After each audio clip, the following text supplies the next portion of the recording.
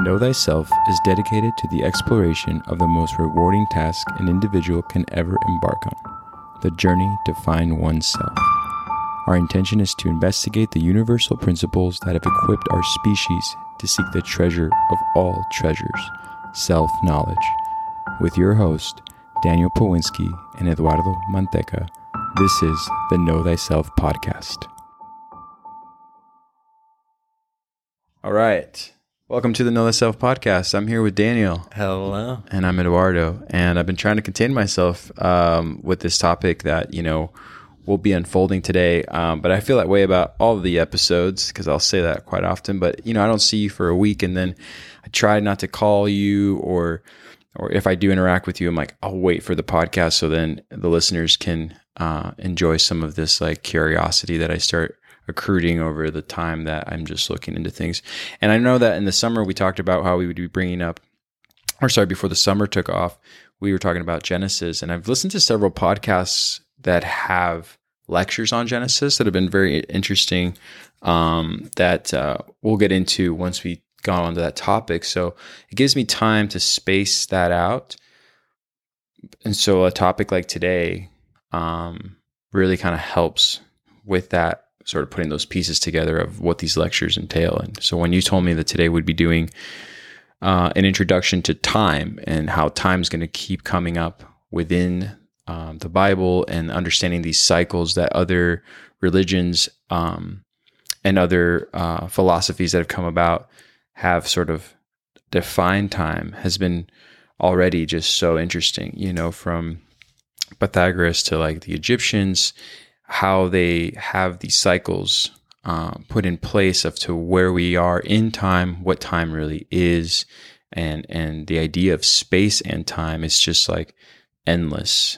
And I have so many questions. So we'll take off from here. I'll let you just sort of give an introduction of what our fundamentals are, or what the foundation of this idea that we have of time. And again, there's so many people who have so many definitions that I've already actually let go of. I was like, I'm going to use this one lecture from Alan Watts. And I'm like, no, like this is not even like scratching the surface of like what we might get into for the next 52 episodes of the second season. So let's do it. Yeah, cool. Yeah, and I think you do a great job of kind of bringing up, because this does really going to kind of coexist with the Bible series. So as we're doing the Bible, like with the right hand, we're going to be looking at time kind of with the left hand, right? And we're going to kind of look at both of these in these bi-weekly kind of setup like we've done last time with alchemy and kind of the science of the soul. And so what we're kind of focusing on today, as we do make that amazing approach to even starting to break down Genesis and creation, we're looking at time today. And because this is such a dense topic, like you were kind of saying that, even that first information you were coming across, you're like, oh, this is perfect. As you kind of start doing more research, you're like, oh, wow, this is endless, just like time almost itself. So really what we're kind of trying to do today is almost change our relationship with time. Mm-hmm. And that's really all we're going to look at really developing today, is changing our own personal relationship and understanding of kind of what time is. Right. And that's kind of what we're going to be really, really kind of looking to breaking down. So time was definitely the fascination of the esoteric past, right? So time plays this huge, huge role in their whole life, their societies, their cultures, their monuments were all built around time. And one of the first things that we really kind of want to get off and clear is none of these megalithic structures like Stonehenge, like the Great Pyramids of Egypt and the ones we find in South America, it wasn't so much telling us what time it is, but where we are in time, where we are in this kind of process of evolution, and really kind of looking at time as really this breath of creation, and kind of seeing how time actually has this formative process in the formation of matter and the evolution of matter, rather than this neutral process that we kind of, in the West and in the East, any kind of esoteric tradition exoteric tradition, I should say, the outside teaching, kind of sees time as this neutral entity of just this passing of the past with the present and the future. And they kind of just see it as this non-alive tube that just, it kind of moves through. Like the past is all of a sudden it's the past, and then that's the present, and then the future. Mm-hmm. But it's kind of this lifeless kind of cycle that we kind of see until we really start breaking down the esoteric understanding of it. And we actually see that's encoded in time is this grand design of consciousness, and this grand design of not only the evolution of consciousness and the birth of consciousness, but also what we're going to kind of talk about as we go further in this conversation, but the necessary destruction of consciousness so it could actually be reborn into a more pure, perfect form. Right. So we're going to see that birth, life, death, decay, repeat cycle that we see all throughout nature. So what we're really going to see is just to see that time is the expression of nature, and nature expresses itself through time. And there's going to be a relationship between nature and time. So we're going to start to see what actually, manifests on the natural realm that we can study is going to have the same kind of manifestation and principles as we're going to see in time. Mm-hmm. And you can study each other of them to learn about the other, just like every other occult subject, right? Because everything's connected. Anytime you're learning about one subject, you're actually learning about all the subjects. Exactly. And we're finally going to include time in that conversation rather than look at it as this like outside neutral force. But we're going to take a look more of it as like part of this very specific trivium or trinity of life. Right. Right. Yeah. I really like that. As you go through reading different perspectives on the idea of cycles that we have already been in or are currently in, it sort of gives you a reason to believe why most individuals, if not all individuals, find themselves where they are currently in their state of understanding consciousness or understanding the true size of, say, like the universe. Everyone, I think, wants to kind of put a number on it and sort of like figure out, how infinite is it? And if it is infinite, then what does that mean for us and where we are? And these cycles that have been written down for, thousands of years, just really kind of aid into sort of giving us a perspective of where we might be currently and why we feel the way we feel about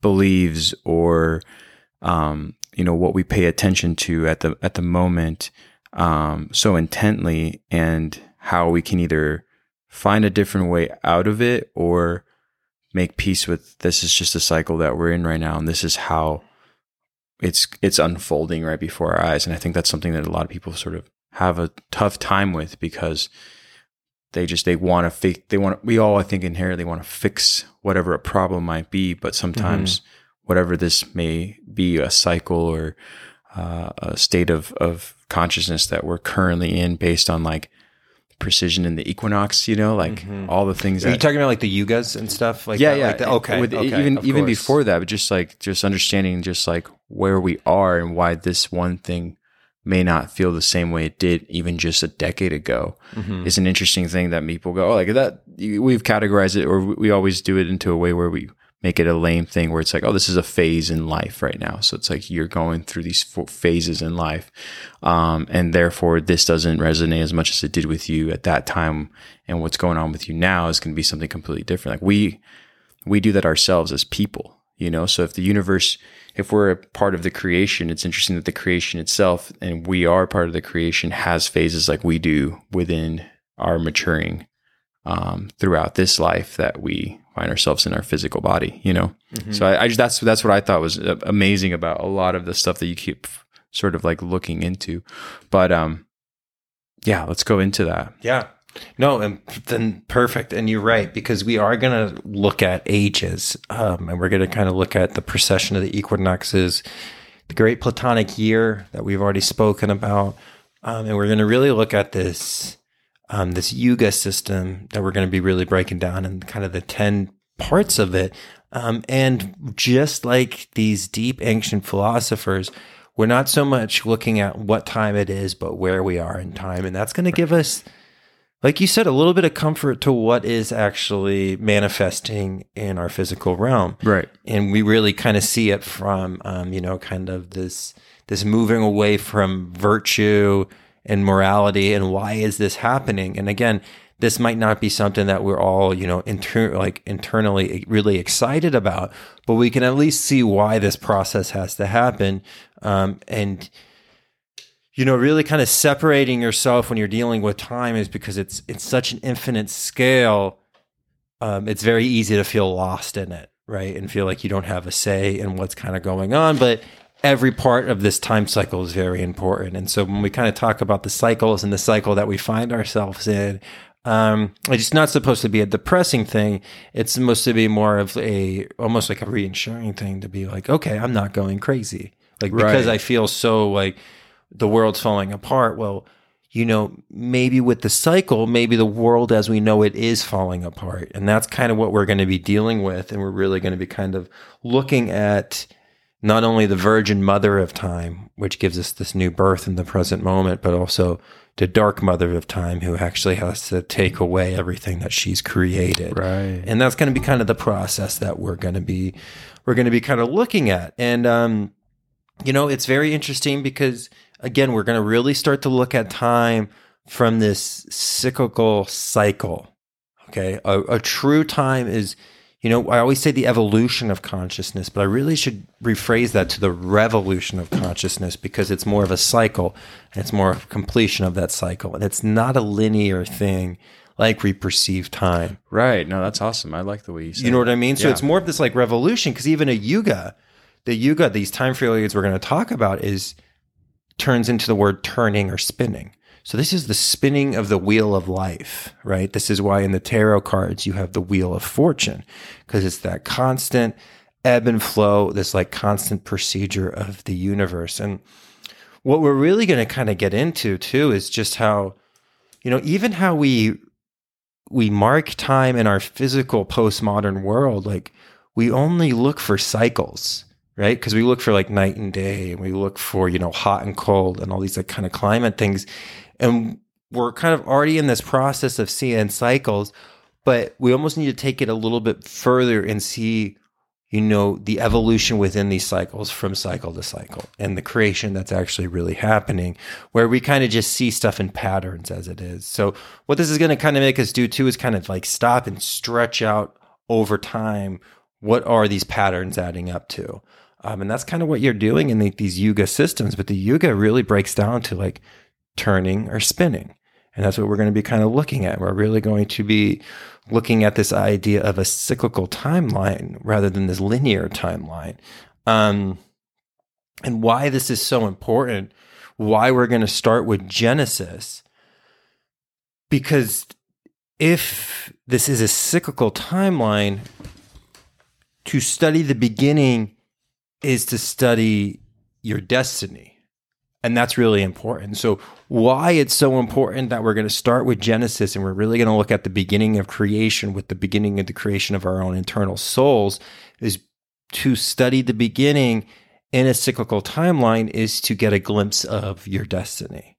Okay, so now everything's free will. So what's going to develop from that potential prima materia kind of potentiality that is kind of given birth depends on the environment and the free will decisions, right? But you can take a glimpse of that when you see the creation of something from its destiny, because we're not dealing with a linear timeline. Everything is the alpha, the omega. So to learn the beginning, you're learning about the end. Mm-hmm. So when we learn about the birth of, civilization and the birth of this like communal living that we're going to look at way back in the golden age, it's going to give us actually indication of how we're supposed to kind of manifest this destiny that's going to be unavoidable, which is this kind of destruction of the world as we know it. And that's what I think is so ironic about the comfort that comes with it, is that you would think a word like destruction would not have something to follow suit with like comfort, or to follow up with comfort. But it does for me, because again, I think that when we look at it from a microscopic standpoint rather than a macroscopic, you kind of start to feel like, oh my God, how can I stop this from happening? We're doing things all the wrong way. And it's, if you look at it from a if you zoom out, you can see like, oh, this is a pattern that we will be in for a while until the next cycle that comes around, or until we go back to another beginning that we once were within these cycles that we'll talk about. And as I keep saying the word cycle, can you give us a little explanation about the yugas is it within Hinduism that they would have really created? And I know there's other. So it's where the yugas come from. It's Dravidian. So it's actually pre-Vedas. So this is actually in the Indus Valley. This is kind of like the deepest civilization that we kind of know of, that we kind of have track of, right? The Indus Valley is really where kind of the mother civilization of so many things. So it's this cycle. And again, the numbers of the yugas, and that's why we don't really want to jump too much into it today, but we'll kind of give like a good little estimation of it. It's around like 5,040 years. Yuga count is a little different for certain kind of material.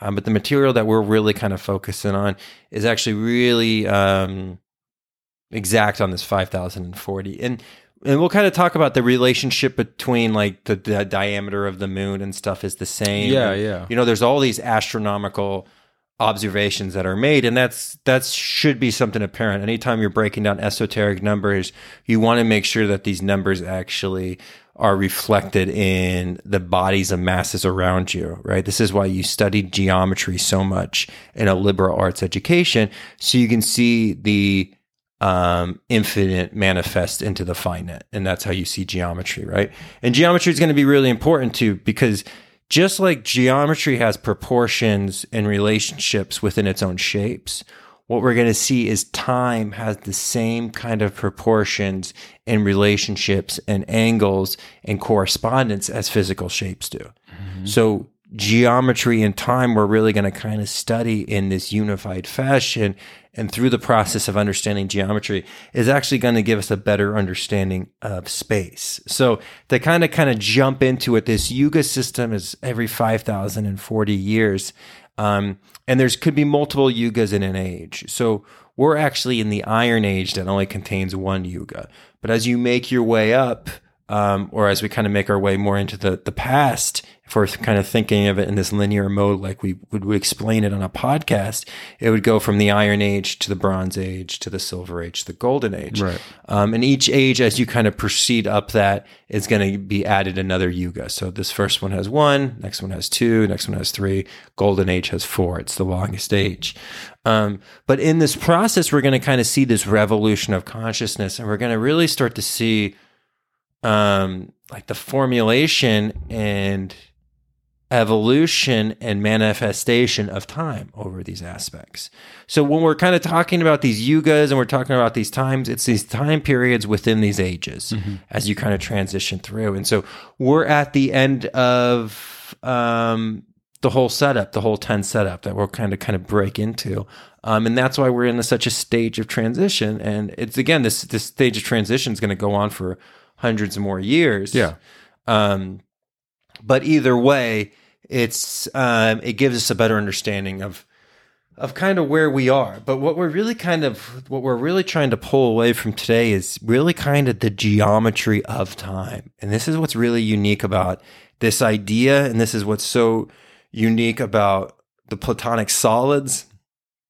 This was such powerful information in Egypt, and it's still kind of what is so sacred in these Hindu religions. Yeah, is the relationship between geometry and time, and how you kind of perceive time in this way is not only the healthiest, but it's going to give us a much better understanding of almost the curvature of the universe. Mm-hmm. Okay, we see the curvature in the Fibonacci sequence. Right.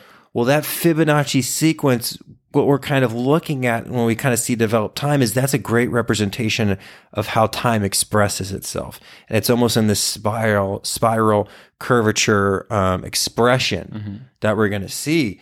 And so there's going to be this curvature of form and movement as well as a curvature of time and space. And we kind of understand how this is how, this is the same way that we kind of can manifest an idea and actually push, a thought into a thought form. it's all within the same parameters. So we're really starting to see all this stuff kind of work together, this trinity of almost time, space, and matter. Yeah. But the Dravidian language and the Hindus aren't going to use the word matter. They're going to say time, space, and consciousness. Right. And when we use the word matter, matter is just really the manifestation of consciousness. So it's like a step further. But it's very important that we even start to kind of understand that, how time, space, and matter or consciousness almost need each other to have this full expression. And by understanding one, you kind of understand the other. It's the total balance. It's the trivium. It's why everything's broken down into a trinity. It's the Father and Mother and the Son.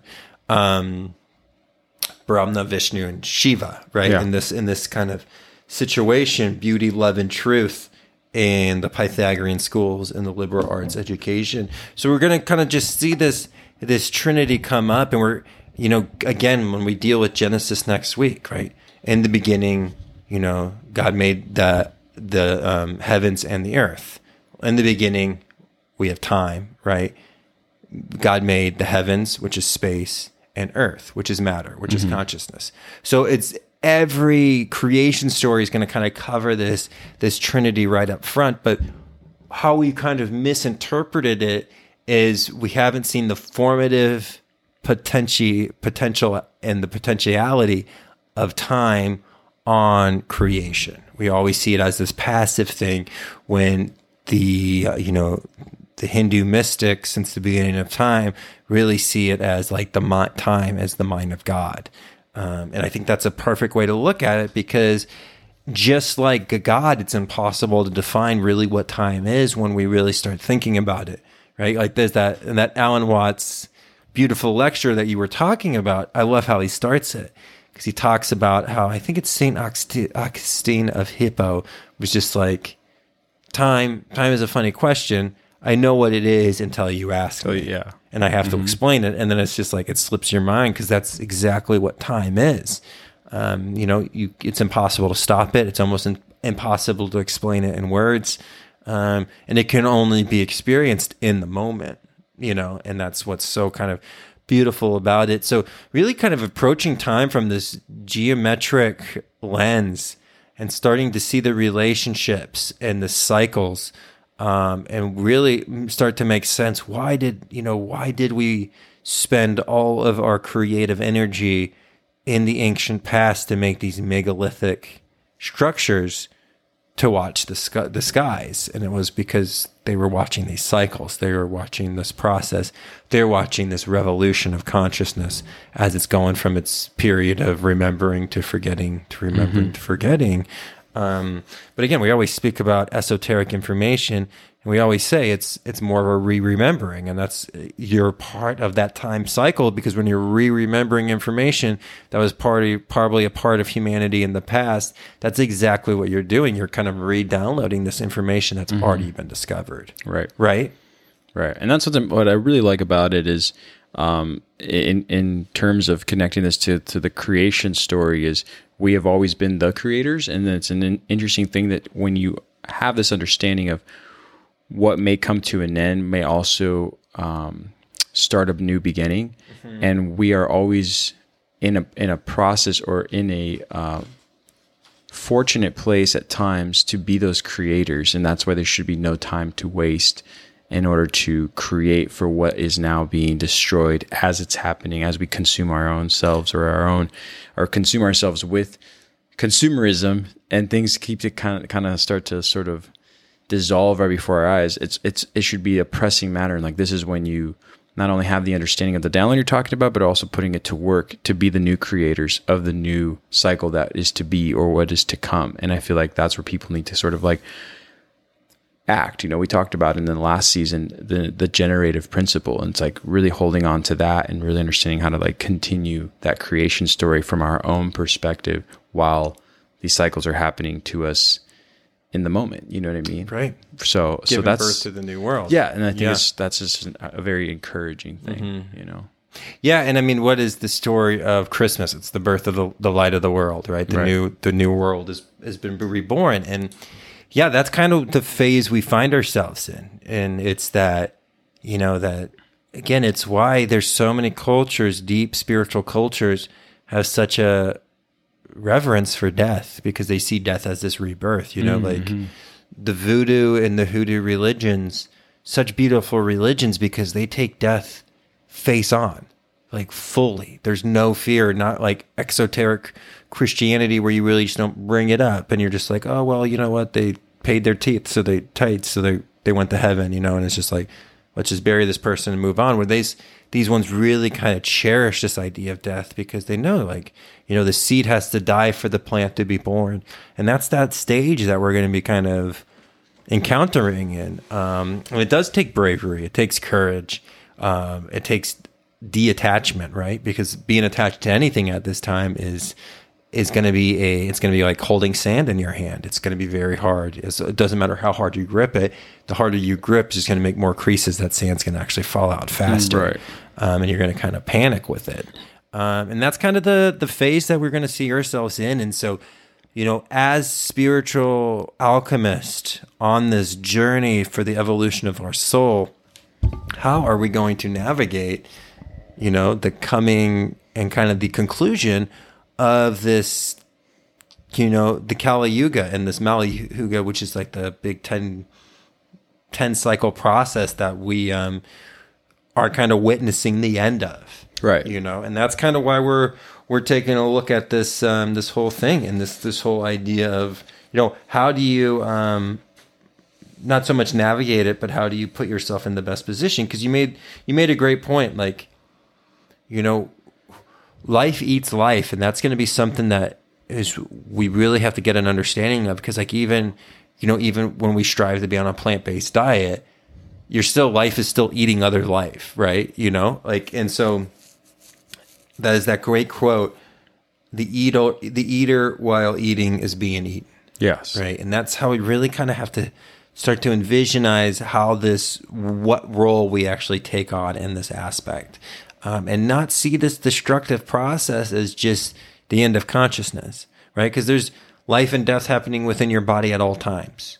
They talk about the 7-year cycle and the rites of passage when we were talking about that. Like after the first 7 years, you start to lose your teeth, right? Then 7 years after that, you go through puberty. And then 7 years on that, you're pretty much on the onset of being fully adult. And it kind of just works through all these patterns. So you're always kind of going in this process of partaking in creation and being destroyed. So this is like an internal process that is a part of nature. And we're just because of the time, kind of this time frame we find ourselves in, we're just going to have to get a little bit more comfortable with this idea of this Black Mother, the mother of destruction, kind of coming and taking part of everything that she's created, and getting to peace with that and understanding how we can, from that, use that soil of that darkness to grow the future. Right. Which is very, very important. And it's very, it's what we do with this time. And this is why society, and this is why, culture is these social engineers have been able to do what they wanted to do, is because they understand the cycle. They understood where we are in time, right? That they're like, hey, we can get away with some bullshit right now. And they're like, yeah, we can get away with some serious bullshit. And as we go down this cycle, and you can actually see every 7 years, they can get away with more bullshit than they were able to the previous 7 years. Right. And we're going to kind of take a look at that as just of a zeitgeist snapshot of where we are. So we know how to kind of return some of their bullshit. Yes. You know what I mean?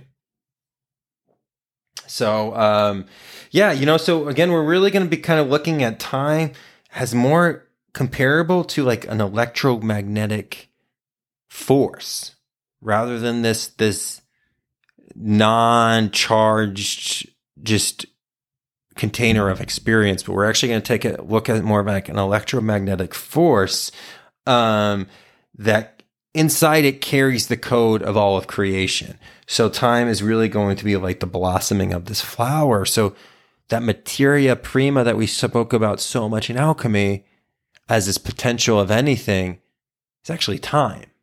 And so the alchemists, everything we learned about alchemy is coming back around, and we're reconnecting with that. And we're really starting to see just the power of this almost etheric organizing field pattern that allows for this physical world to actually emerge. So this field that we've kind of worked at as the potential that we kind of, as alchemists, looked to influence is actually this time. And if we really start thinking about it, where can you actually make your creation happen? We actually have to make it happen in space.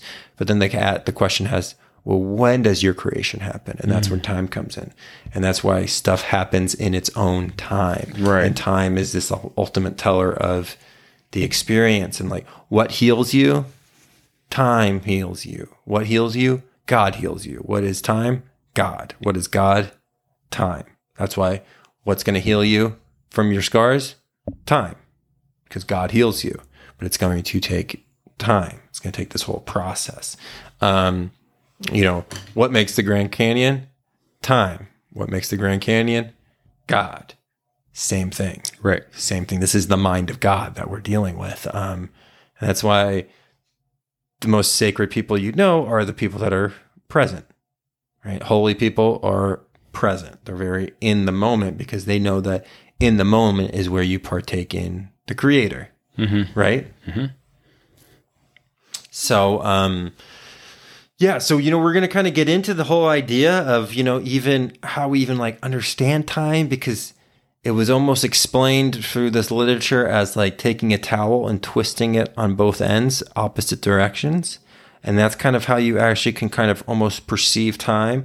I mean, again, we kind of have that spinning kind of motion with that. But the idea of, one side's going backwards and one side's going forwards. And like, even when you think about like when you walk, if you're walking correctly, think about how interesting it is because you're in all places at once when you walk, because your back shoulder is in the past. It's behind you, right?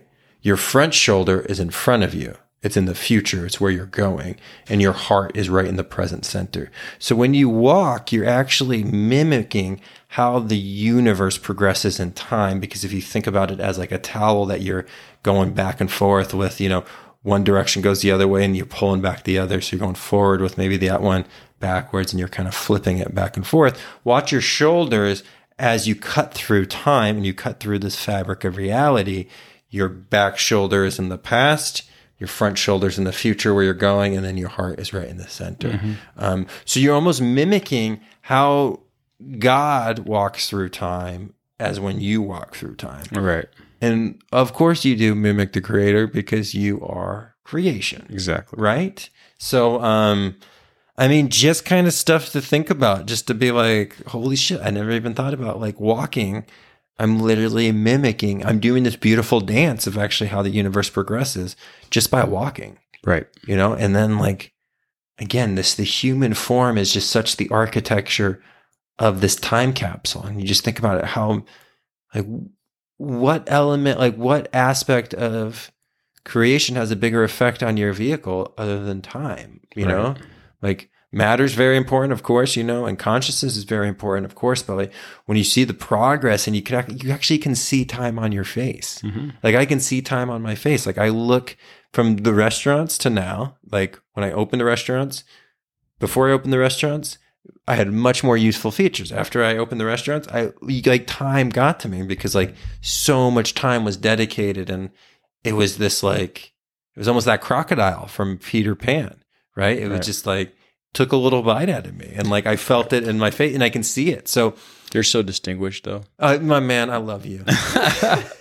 Well, it's interesting to put a pause on that. That's a great example because there are people who haven't earned the time and would like to know how they can look like, say, exactly like you. They're like, well, if I had these features, if I did these things, would I be able to look like Daniel? And the answer will be no. You gotta be homeless. You gotta spend the time, and that's not something you can just do from a day to a night. Even if you tried, it's like no, you can't. Like you're gonna have to like walk into those the same steps that not only he did, but with the idea of Well, dude, I love what you're saying here because like think about when we worked at that deli breakfast place we worked at when we were kids. My first job, our first job together, getting cash from a cowboy or a cowgirl feeling their hands. Oh my God, that's a great point. So different. Yeah. Like you felt manlier after touching their hands, whether it was a girl or, because there was cowgirls there that were just as badass as the cowboys, like the real ones that came in. There was a lot of posers, I'm sure, but you could feel it in the hands of the real ones. These were the ones that you're like, wow, like I can feel the early mornings. I can feel the late nights. I can feel the rope. I can feel the barbed wire. I can feel it all in just this exchange of taking the bills from your hand and putting the change in yours. And it's just like this hard leather that is just like, there's so much to be said in just the touching of it. But what was it? It was time, and it was obviously material and everything that else went into it. But you could feel the time as those hands did a lot in the amount of time that they've had. Right. You know what I mean? And that was just like a fascinating, no, it's a great example. Kind of experience. That's exactly what I'm saying. And you want to, as a younger person, be like, well, what's it going to take? And you kind of try to rationalize it too. You're like, oh, I guess I'm this old and they're that old, and therefore, but even then you have no concept of like what it took for them to get there, because you have yet to experience even days that they've experienced that you might just go like, this is the worst, it's the hardest day of my life. And it's like, oh, now remember that guy you met a while ago? Try to do that at a rate that has this many either years applied to it or so forth. That's what you were feeling when you were there. And you're like, oh man, that guy was quietly suffering. And it's like, well, I guess to you, maybe he was. So like, again, you can never gain what someone has acquired over their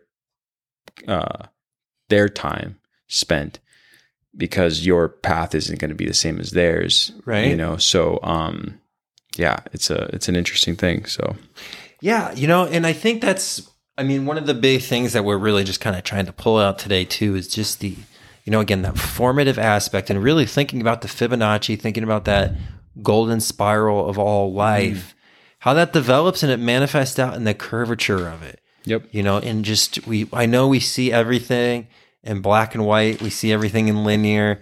We see everything in right angles, and we see everything in this like perceived reality that we're in, this construct for experience. But again, like everything is curvature. Everything is this, it's not this literally like, right angle, straight line kind of situation, especially when it comes to time. But even when it really breaks down the matter and we get to this like form, field kind of theory, we don't really see these straight lines that we kind of perceive stuff in. Yeah, the way we perceive, I love that you say this, how we perceive things, because the way we perceive, say, a straight line is that we perceive it until our vision can see an ending, right? But beyond that, you'd have to go chasing this line until, you could spend your whole life trying to feel like, well, where's it end? And I feel that's the same thing to say about ratios. So like ratios kind of come from that, right? Like the ratio of like the Fibonacci sequence, or like vibrations, like sound and music, have that sort of like, you have this agreement with it where you're like, this is infinite in its own way. Like, so we don't try to find the end of the line, even though we do have things like music that obviously has a beginning and an ending based on like how we manipulated it by minutes and being like, oh, this is as much as we're going to give you of this one pop song. But the vibration itself, from where those notes come from, like that was something I found out to be very interesting. And that's where I'm speaking from, is from what Daniel was introducing me to with Robert Lawler. It's like, I thought was very interesting. His lectures, or not his lecture, but his lectures broken down to like what this might mean as far as like understanding ratios, and like the math that goes into this is like just fascinating as far as understanding like what we thought we could perceive as time with like a day and a night, and then what numbers really kind of show you, and not the multiplicity of like the time and what it really means is just kind of like, it's wild.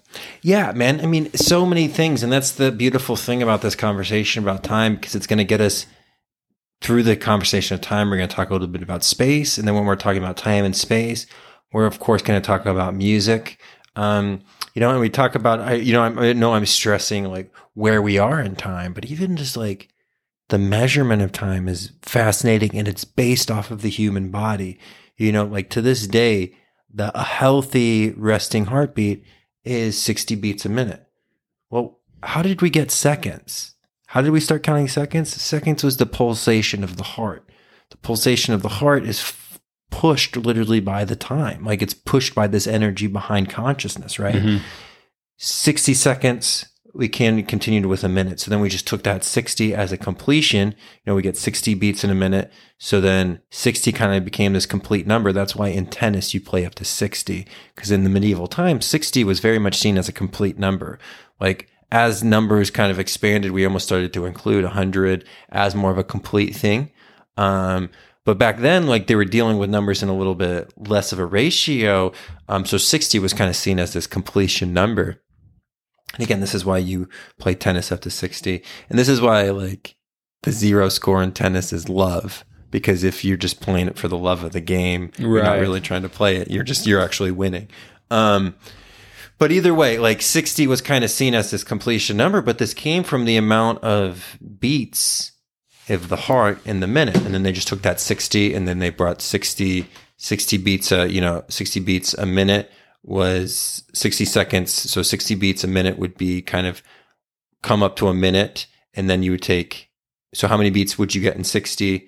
And then you just took that 60 by 60 again. And you just kind of went up that route. So like from seconds to minutes, we're just talking about like the beats of the heart. How many beats are in, one completion of it, which was 60. And then how many times could you complete that 60 within 60, which would have been the 60 minutes. And you just kind of like start going up this kind of this rabbit hole of even how we started measuring time, and the aspect of that and measurements of like a head and what a head consists of and how you almost like kind of replicate this every 7 years. So like all this time. So I know like the focus kind of is going to go into like, where we are in time. And that's what we're really going to be looking at. But even of how we started to count time is a fascinating esoteric subject in itself. And we'll kind of get into, why the mile system in inches are actually used compared to the metric system. And actually, everybody in the world likes the metric system, which is great because it's a little bit easier to use, but there's actually this like deep aspect to miles and inches. And we'll kind of get into that, like the esoteric significance of it. And all comes down to the numbers 3, 6, and 9. And so as we're kind of looking at time, it's going to kind of even, fruit out this understanding of numerology. And we're going to kind of be looking at words and numbers. And from now on, we really aren't going to take a look at a concept without looking at the numbers involved with that concept, because we're getting to a point where we can't separate them anymore, because numerology is going to kind of become such a huge part of all future conversations, and also a great reflection on all past conversations, because we really haven't really explored the numerology of a lot of the past conversations that we've had. So kind of going into the future, as we kind of look at this formative aspect of time and this more of this, expressive form of consciousness in the mind of God, we're also going to be looking at numbers and how numbers kind of break up not only these number cycles and seeing these proportions in time like we see in space, but also we're going to be looking at the numbers behind the words in the Bible, and just breaking down the numbers and how they kind of indicate where we are with everything. So I know that was kind of a little bit of a ramble. And if you followed that, that's crazy, because I don't even know if I followed exactly what I just said. But really what we're kind of saying is, there's going to be a depthness to this that we're just going to kind of keep unfolding. So again, we're going to get a little bit more in depth than we've ever done in the podcast when it kind of comes to detail. But we can't really do that without like kind of laying out the framework of like where we want to go on the map. So it's not just coming out of nowhere on everybody. Yeah. Right. I don't think it is. I mean, like you said, we want to talk about creation. We want to talk about Genesis. We want to have a deeper understanding of an ancient book like the Bible that a lot of people, have, spend so much time either trying to decipher or trying to mimic a life of, someone we deem our savior. But really, as you've said before, this is a story about us. And to understand us, we should understand like the rules that actually do exist that actually can be quantified within the universe. And numerology is doing that for you. It's not one of those, well, we theorize that. It's like, no, this is a unit of measurement that actually has an end result when you, divide or multiply it. And I think we do the same thing. I mean, what's always fascinating to me, a complete side note on numbers and time and how much time we have is in the medical field. I've met several practitioners that start to realize the miraculous thing that we called homeostasis, the regulator of our body and all the chemicals that make us basically balanced. And when one number is off, what is done to compensate for the lack of one, and what is augmented or made into more to compensate for that is all these numbers and ratios. And eventually what a provider becomes, or a practitioner in the Western world, is oftentimes is finding out these numbers and finding out where is it off balance, so we can bring balance back to something that normally is running autonomically, that's what fascinates them. They're like, we're just here to kind of like aid in the lack of or the too much of.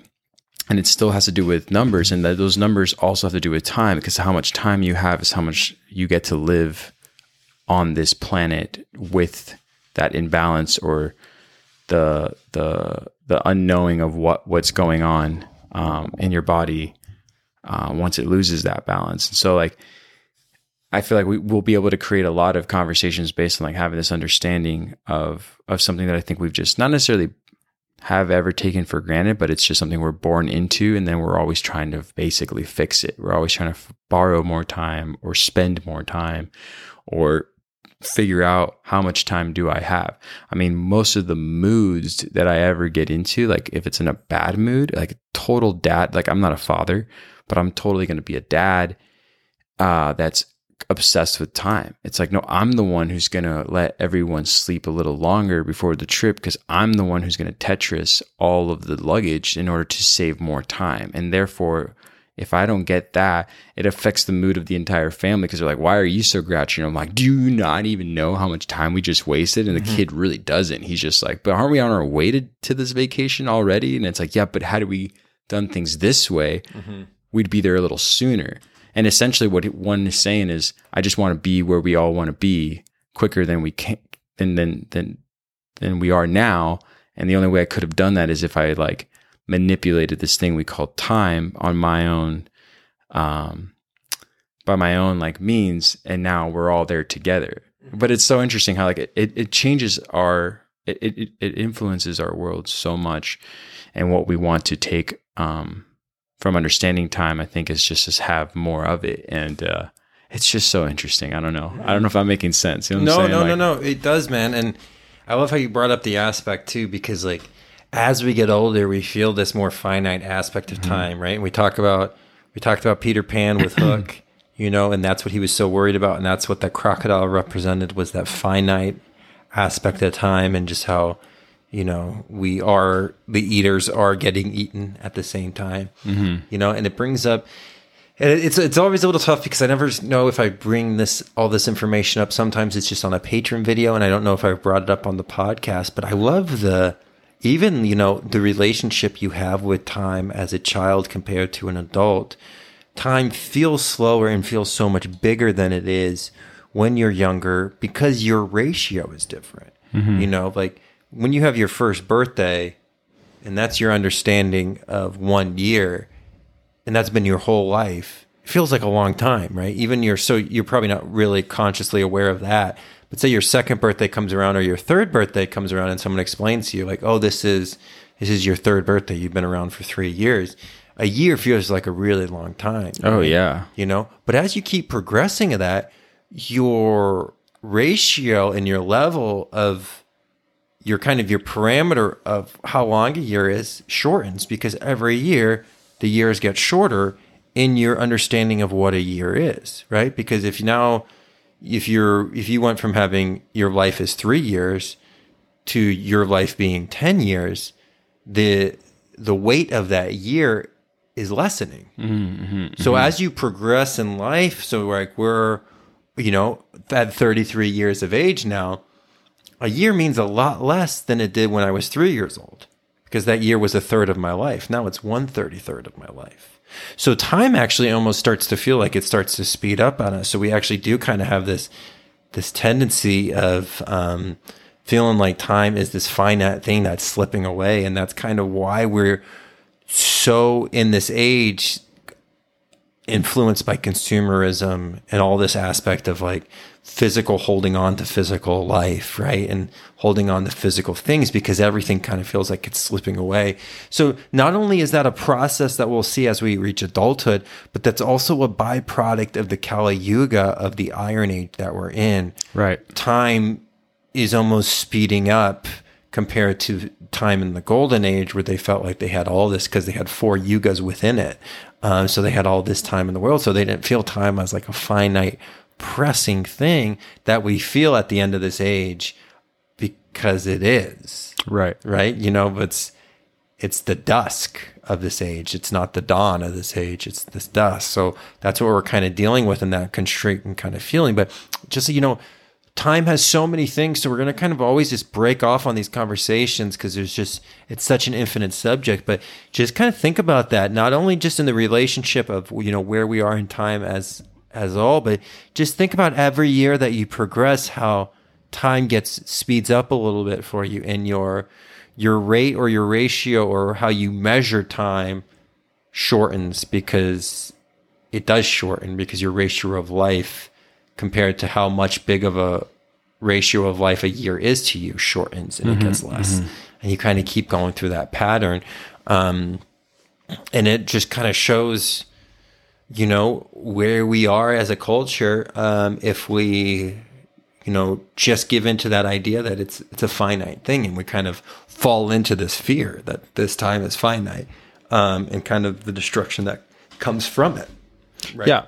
Well, I just think like we've found so many ways to define it by the days of the week, and then a week is a couple of weeks turn into 4, and 4 is a month, and the month is 2, and so forth. And I think you start to constantly live your life by the knowledge that's been bestowed on you on the concept of time, which I'm not saying is not truth, but it isn't all truth. Because if we lived in a society where we still honored maybe all the reasons why we have a 7-day of the week period, but it was less constrained by or it was less known in our minds. Like, say someone just didn't teach you how to use a clock in itself. You're like, all right, I have sunrise and I have sunset. I can do things during the time that there is light out. And then there's times where I won't do anything because there's no light to illuminate the path of what I'm focusing on. So when you spend this time focused on whatever it might be based on, say, something like the light of the sun versus the hours of the day, you kind of have a way of seeing life take on a little longer of a period. Because if you really just don't look at it's so hard now. Like, even if you didn't look at a clock, you're already so conditioned to be like, well, it's probably somewhere around noon or 3 o'clock because the sun has shifted from here to here. And based on what I've seen already with the idea of like a 12-hour day, or a 24-hour day, I should say, rather, I know where we're at. And you're kind of already like bargaining with your day, and you're like, well, maybe this is where I call it quits. And I just feel like when you're a kid, especially in summer, because you're not part of like this sort of like indoctrination of like, this is like the box that you need to fit in, and this is when you're like summer break. Yeah. When you have a summer break, that was the first time where I was just like, I don't even know if today was the best day, or if this week was the best week. Right. You're just like, I think it's all just the best right now. It's just the best. And it's just great. You know what I mean? And you're never really worried about, what was and what is coming. You're just present because you're being, So I think, yeah. Yeah. No, absolutely. Yeah. And you're like, isn't it just like so funny? Like, being is just such a important aspect of consciousness and actually cherishing time. And like, there can't be a coincidence. And I wasn't even thinking about this. This isn't like something I even thought about prior to this, but like, there's got to be a coincidence with the word being with a bee, like, and how bees are just like this physical thing we need for the physical universe to actually propagate, right? For pollination, right? For so many things. And like, how you should just be like a bee. It's just so interesting how a bee is being, and how like just by watching a bee can actually benefit your mental health, and actually beekeepers are the longest life expectancy in the world because of the vibration that the bees give off. And there's just this aspect this model that's kind of there that I think we need to kind of pay attention to. Absolutely, with the geometry, with the purpose they have, the mode that they're in, the flow that they stay in, that creates this like pattern, and it's a recognizable pattern that we can see for ourselves once a hive is made and so forth. It's like, yeah, you're right, dude. There's something really spiritual, and like how the bee and the fly aren't so different. Just the fly deals with shit and the bee doesn't. Right. The bee deals with flowers. You know what I mean? But it could kind of try to convince the fly that like, hey, you don't need to, sit in shit. You can like hang out in these flowers, but it's not so much the fly will listen, So there's just so much aspects of like, we can see ourselves within that insect world of like, where do you fall? Are you hanging around shit, or are you actually like contributing, queen bee in it? You know what I mean? Which we'll probably all need to kind of make our way towards. But just time is just going to be such a fascinating, endless discussion that we'll be able to have. And it's just going to be like the conversation when we tried to, why isn't that you can't really define what God is? And I think time falls into that same aspect. It's words can never give it true justice. We can kind of describe aspects of it, but the idea to encompass the whole understanding with one word is going to be pretty much impossible, and I think that's why it's such a fascinating subject to this day. Whether you're spiritual or not, nobody really likes wasting time, whether you're spiritual or not, losing your grandparents, you'll think about like, oh, I wish I would have spent more time with them or something. It doesn't matter if people are religious or not, time is taken seriously, right? It doesn't, there's certain esoteric stuff we talk about that only really applies to somebody who's like spiritual or has like an interest in that kind of spiritual information. But time isn't something that's restricted to spiritual people. It's a huge component of every aspect of life. That's a great point. You know what I mean? I think maybe spiritual people look to cherish it a little bit more and are a little bit more grateful for it. But then again, there's some spiritual people who are so good at wasting time because they feel that, they're so disconnected from the physical world that they don't feel like they need to do any progress in there, and that's that imbalance we kind of see with some of the, new age understanding, but for the most part, I think spiritual people take time serious because it is a very serious subject, and it's, and our liberation has to happen at one point. And so understanding where that is and what it is kind of that discussion of time that we had today. I can't wait. Yeah. No, it's a great way to start this off and then jump into numerology and start slow by really introducing like this something that you and I have talked about before even this season started. It's like, well, how do we really introduce these complex and very deep, not just esoteric, writings or interpretations of what we are living in right now and breathing in as beings of the planet, but also like what the surrounding universe is doing always with these numbers and with this like this understanding of this geometric pattern that we so often see when we even do like hallucinogens. It's just an interesting thing that no one's ever discomforted by the fact that when you are on any kind of, if you have ever partaken in any sort of ritual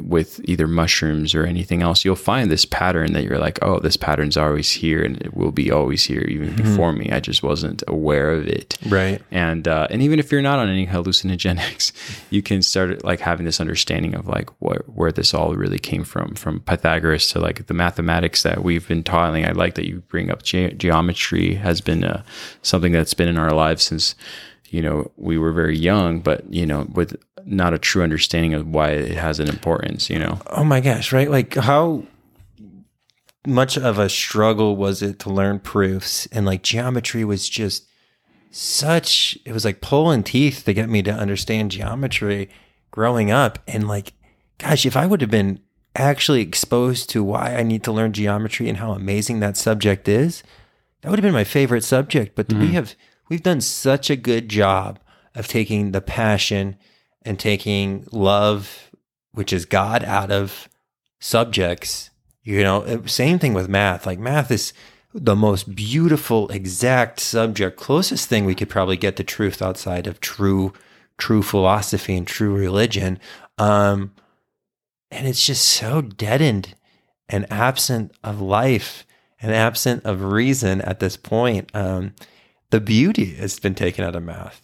Truth has been taken out of math. So much has been left off. And it's just so sad with this, not only like this neuroscience that we kind of teach today, the lack of math, the lack of even studying, like history, and the lack of the appreciation of time, and how history is becoming an elective in schools. And it's not like, it's not like a dedication anymore. It's not something that you have to take almost in certain classes. That's how I feel about music. Oh, it's insane. Like, it's so sad that it's not a requirement. Music is not. And again, I wasn't even instructed on how powerful music was, and how like music is going to help me in my mental health. Music's going to help me in my physical world. Like music could literally teach me everything you need to know. If you learn musical skill, you can kind of piece together so many different aspects. That wasn't even presented to us. The only reason you were taught to learn music is you're going to be better at whatever musical instrument compared to like learning the tabs on the guitar. But even then, they couldn't really motivate you much, because you're like, oh, I'll just look up the tabs for this guitar song. Like there was not a huge push to learn music. And I wish I did, because it's like the most fascinating thing in the world now going back. But the same thing with everything, So it's just like, it's so funny being part of education and just like hearing them just like all talk about like, oh, we're going to bring in this program, or there's this online resource that we should use, and I think the kids are really going to like it. And they're like, kids aren't going to think a shit about this, because there's no love in it. There's no truth in it. There's no connection to anything higher. There's no purpose in what you're teaching. So the kids aren't going to find purpose. And they're like, right. Yeah, but look at this bell and whistle. And you're like, the bell and whistle has no comparison to the app bell and whistle that's in their pocket on their phone. That's the app of the week that people are farting over, right? And it's just like, you're never going to catch up to that. The only thing you're going to do is be able to teach purpose and truth. But it's not something we really, no, it's not in the school budget right now. Yeah. So crazy, man. So crazy. But, all love, all good. Anything else you want to add to that? Man, in this time that we have, man, I know we kind of, these last 2 episodes to get started have really kind of been, I would say, like blanket episodes, and we're really kind of just covering the ground of where we want to go. But we're just so excited to be on this journey and to kind of go on these trails with you guys and see what we uncover. So, always a big shout out to our patron ninjas. Hey, right? Patron members, I want you to know, because of you, I get to have my computer back. Yeah, no, that's amazing. That's amazing. You guys we're so grateful for that support, and the stuff you share, all the information. And again, I apologize if there's been some delay in our responses. It kind of ebbs and flows, but we really do.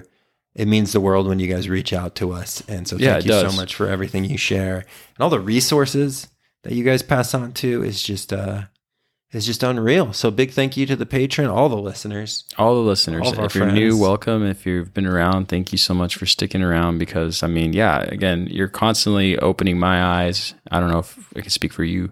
For me, I look at a lot of the messages and resources that are sent over, or even audio messages, and the comments on even images that have been posted, and it's just never ending. It's not like there's ever like this moment where I look at it and I'm like, okay, well, that's your perspective. It's always like, I never even thought of that. And for the rest of the day, I'm just like, oh, you, Julie in Chicago, just really just threw me for a loop for the next like three days. And so that's huge. I find that as a very important form of currency, because we wouldn't be here without you. And we hope that we can continue to aid one another every episode that we put out. Yeah, absolutely. Absolutely. So it's, onward, we're going to kind of just keep going, but so many exciting things to kind of dig into in the next coming weeks. Absolutely, man. Now is the time. Yeah. Cool, man. Well, I have nothing else to add. So until next time. Until next time, which is my favorite Pink Floyd song as well, which is Time. Time is a great It's song such a by good Pink song. Floyd. And I love that you say that because I was like, how would I find a way to just like put that in there Yeah. at the end of the episode? But you I mentioning just it is jumped enough. in awkwardly. I'm just like, hey, No, you no, wanna know my go- Pink go Floyd listen. favorite song? No, it's not. Go listen to it if you have the ability to listen to Pink Floyd Time, because it is a great way of putting it all into one song. Right? So- All is love. All is love. But like you were saying, Until next time. until next time. All right.